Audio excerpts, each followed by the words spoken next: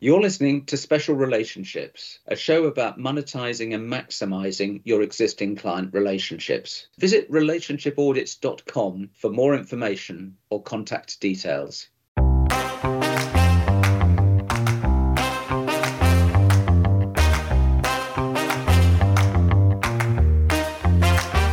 Hello and welcome back to Special Relationships. I'm your host, a Smith called Keith, and I'm here with two experts in finding the hidden revenues that most companies don't pay as much attention to as they should, measuring, managing and maximising income from existing clients and customers instead of chasing new clients all the time. Kerry Evans and Simon Rin-Tutt's company, Relationship Audits, specialises in helping companies deliver maximum service to their customers and uncover new streams of revenue that sit right under their nose. In the last episode, we looked at ways to measure your existing client relationships and apply data to plot your success. In this episode, we're going to look at how valuable healthy client and supplier relationships are when you're looking to acquire or sell your business. One of the dream scenarios for many company owners is that one day all their hard work's going to pay off and a category leader or a rich investor is going to show up with a suitcase full of money and acquire the company. It applies just as much to the world of creative agencies as it does to the wider business world. Where some of the shows we had before had a distinctly B2B flavour, the subject of acquisitions applies right across the board to B2B and B2C.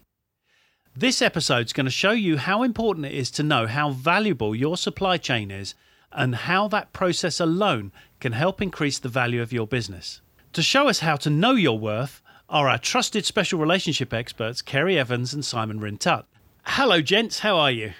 Hi, Very well, Keith. thanks, Keith. How are you? Yes, I'm very well, thank you. And now, this is a fascinating subject and one that I've dealt with on my creative agency podcast because it's all very well being excellent and pinning all your hopes on the strength of your existing and future work. How attractive is a strong and positive set of relationships when it comes to negotiating the best possible price for your business? It's absolutely huge. However, an acquirer will look for more than just you saying the relationship with the client is great. And where we come in is we are an independent third party that have over 20 years of experience of measuring agency-client relationships. And it's that independence that can really help an agency in terms of the value of its sale and reassurance to a potential buyer. A lot of our clients tend to be selling to other agencies, and we know that those other agencies use our results to go to banks to actually finance deals. Yeah, I think that's it's absolutely the case if you think about it, that if you want to be able to sell your business, what you need to do is to demonstrate the quality of your relationships and, importantly, the longevity. And so what we're able to do is to go in and talk to the clients that you currently have, help you understand how committed they are to you, so that if they're not that committed, you can do things to make them more committed and therefore make you a better prospect for acquisition when somebody comes knocking at the door. Because if you've done this in sufficient time, of course, you already have a score sheet of how well you're doing. Because one of the things that we try and do is to provide our clients who work with us, provide them with very clear graphic evidence of the relative strength of their client relationships. And this is something we've been doing for many years. And some clients, for example, of us, actually have used this process when looking to acquire funds for their agency from their bank, demonstrating how secure their relationships really are. I think also, Keith, to add that an acquirer will not only look for 1 year's set of client relationship results, they will look for 2 or 3 or maybe even more years, not just of steady income growth, but reassurance that the quality of the relationship has been strong throughout that time. And indeed, anybody would expect certain dips in certain areas, but the agency have taken steps to address potential issues and indeed maximise opportunities.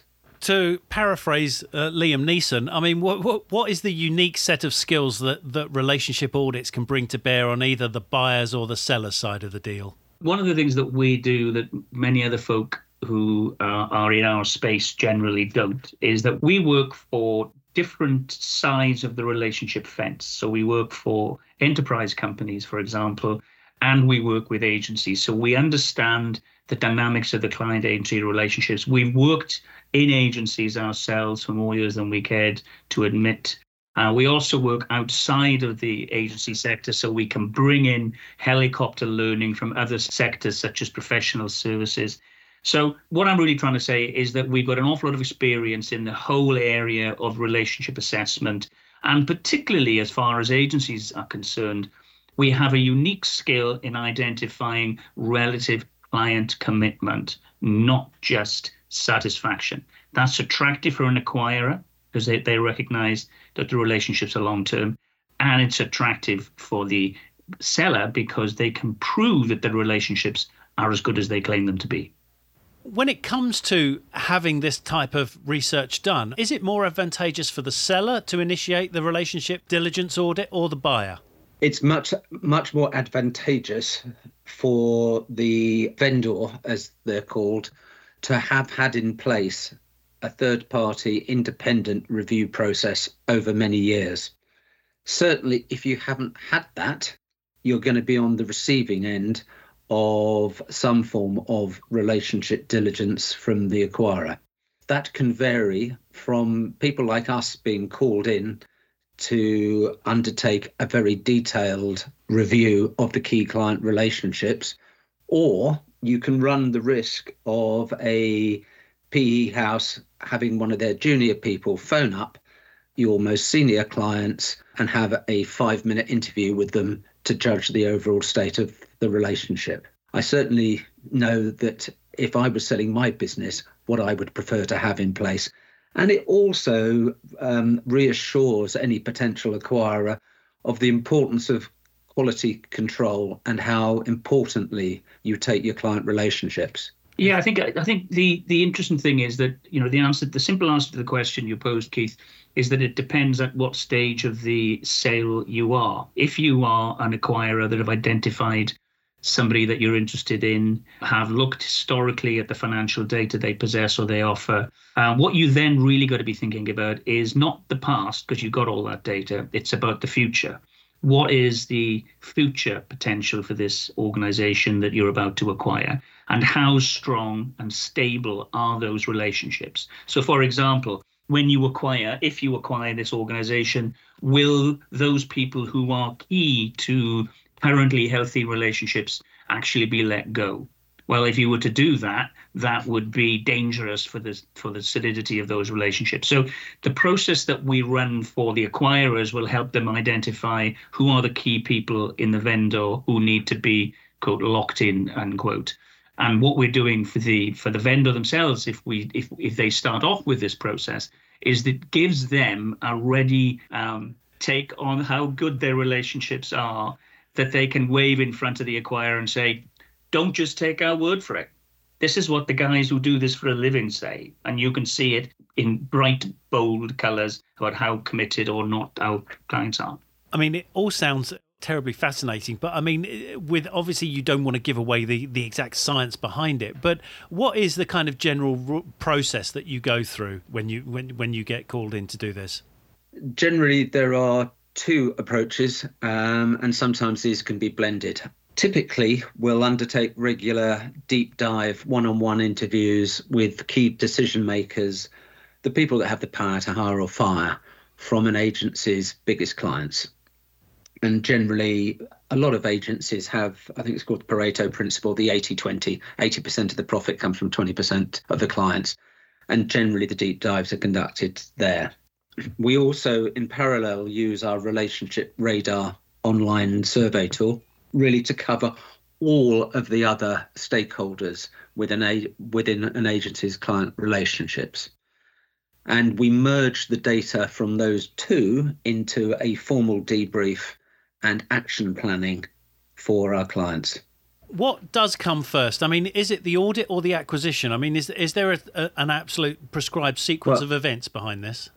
If you're thinking of selling your agency in 2 years' time, the first stage is an independent audit.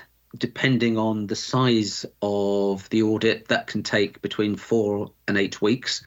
by the time one's contacted the clients, got response, and a formal debrief. And you probably want to do that at least once a year, if not potentially twice a year, if you have high volume, high turnover client relationship.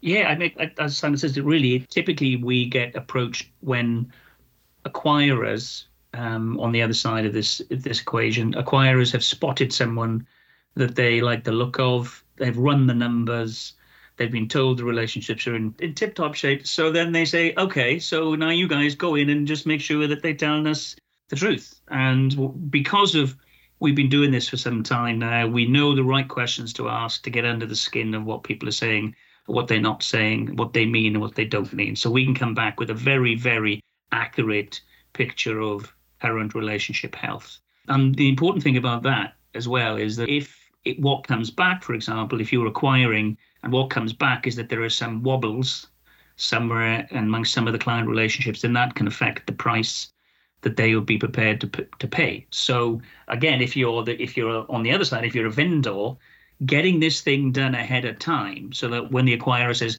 we just want to check out your relationships, if you've done it ahead of time as the vendor and can wave this piece of paper that says we've done it and it looks jolly good, then that can speed up the process if you're in the process of selling your business.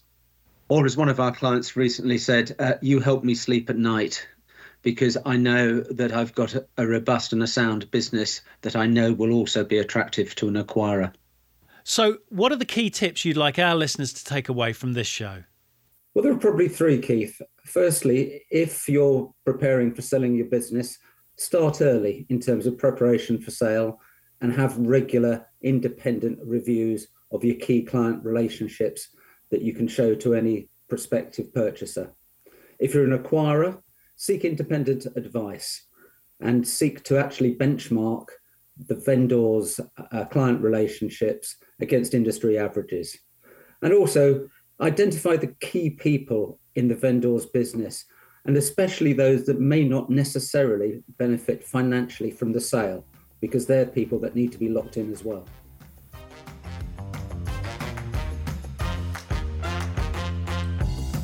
In our next show, how Carey and Simon use their considerable experience to turn their company into an extension of their client's business by asking all the right questions.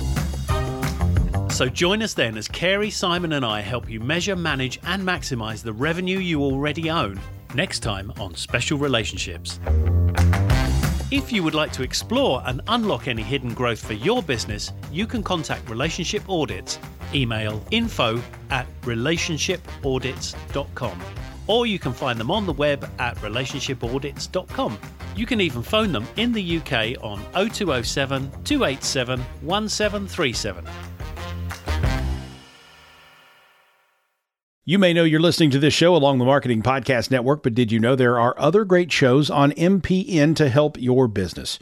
Christy Heiler hosts a fantastic podcast called Own It. Christy, tell us more about the show. Own It is all about celebrating women and non-binary advertising agency owners. We talk about buying out of the Boys Club of Advertising because less than 1% of ad agencies are owned by women. And where can people subscribe? You can find the podcast at untilyouownit.com. We're also on the Marketing Podcast Network at marketingpodcast.net. And of course, you can subscribe wherever you get your podcasts. You heard her. Go subscribe.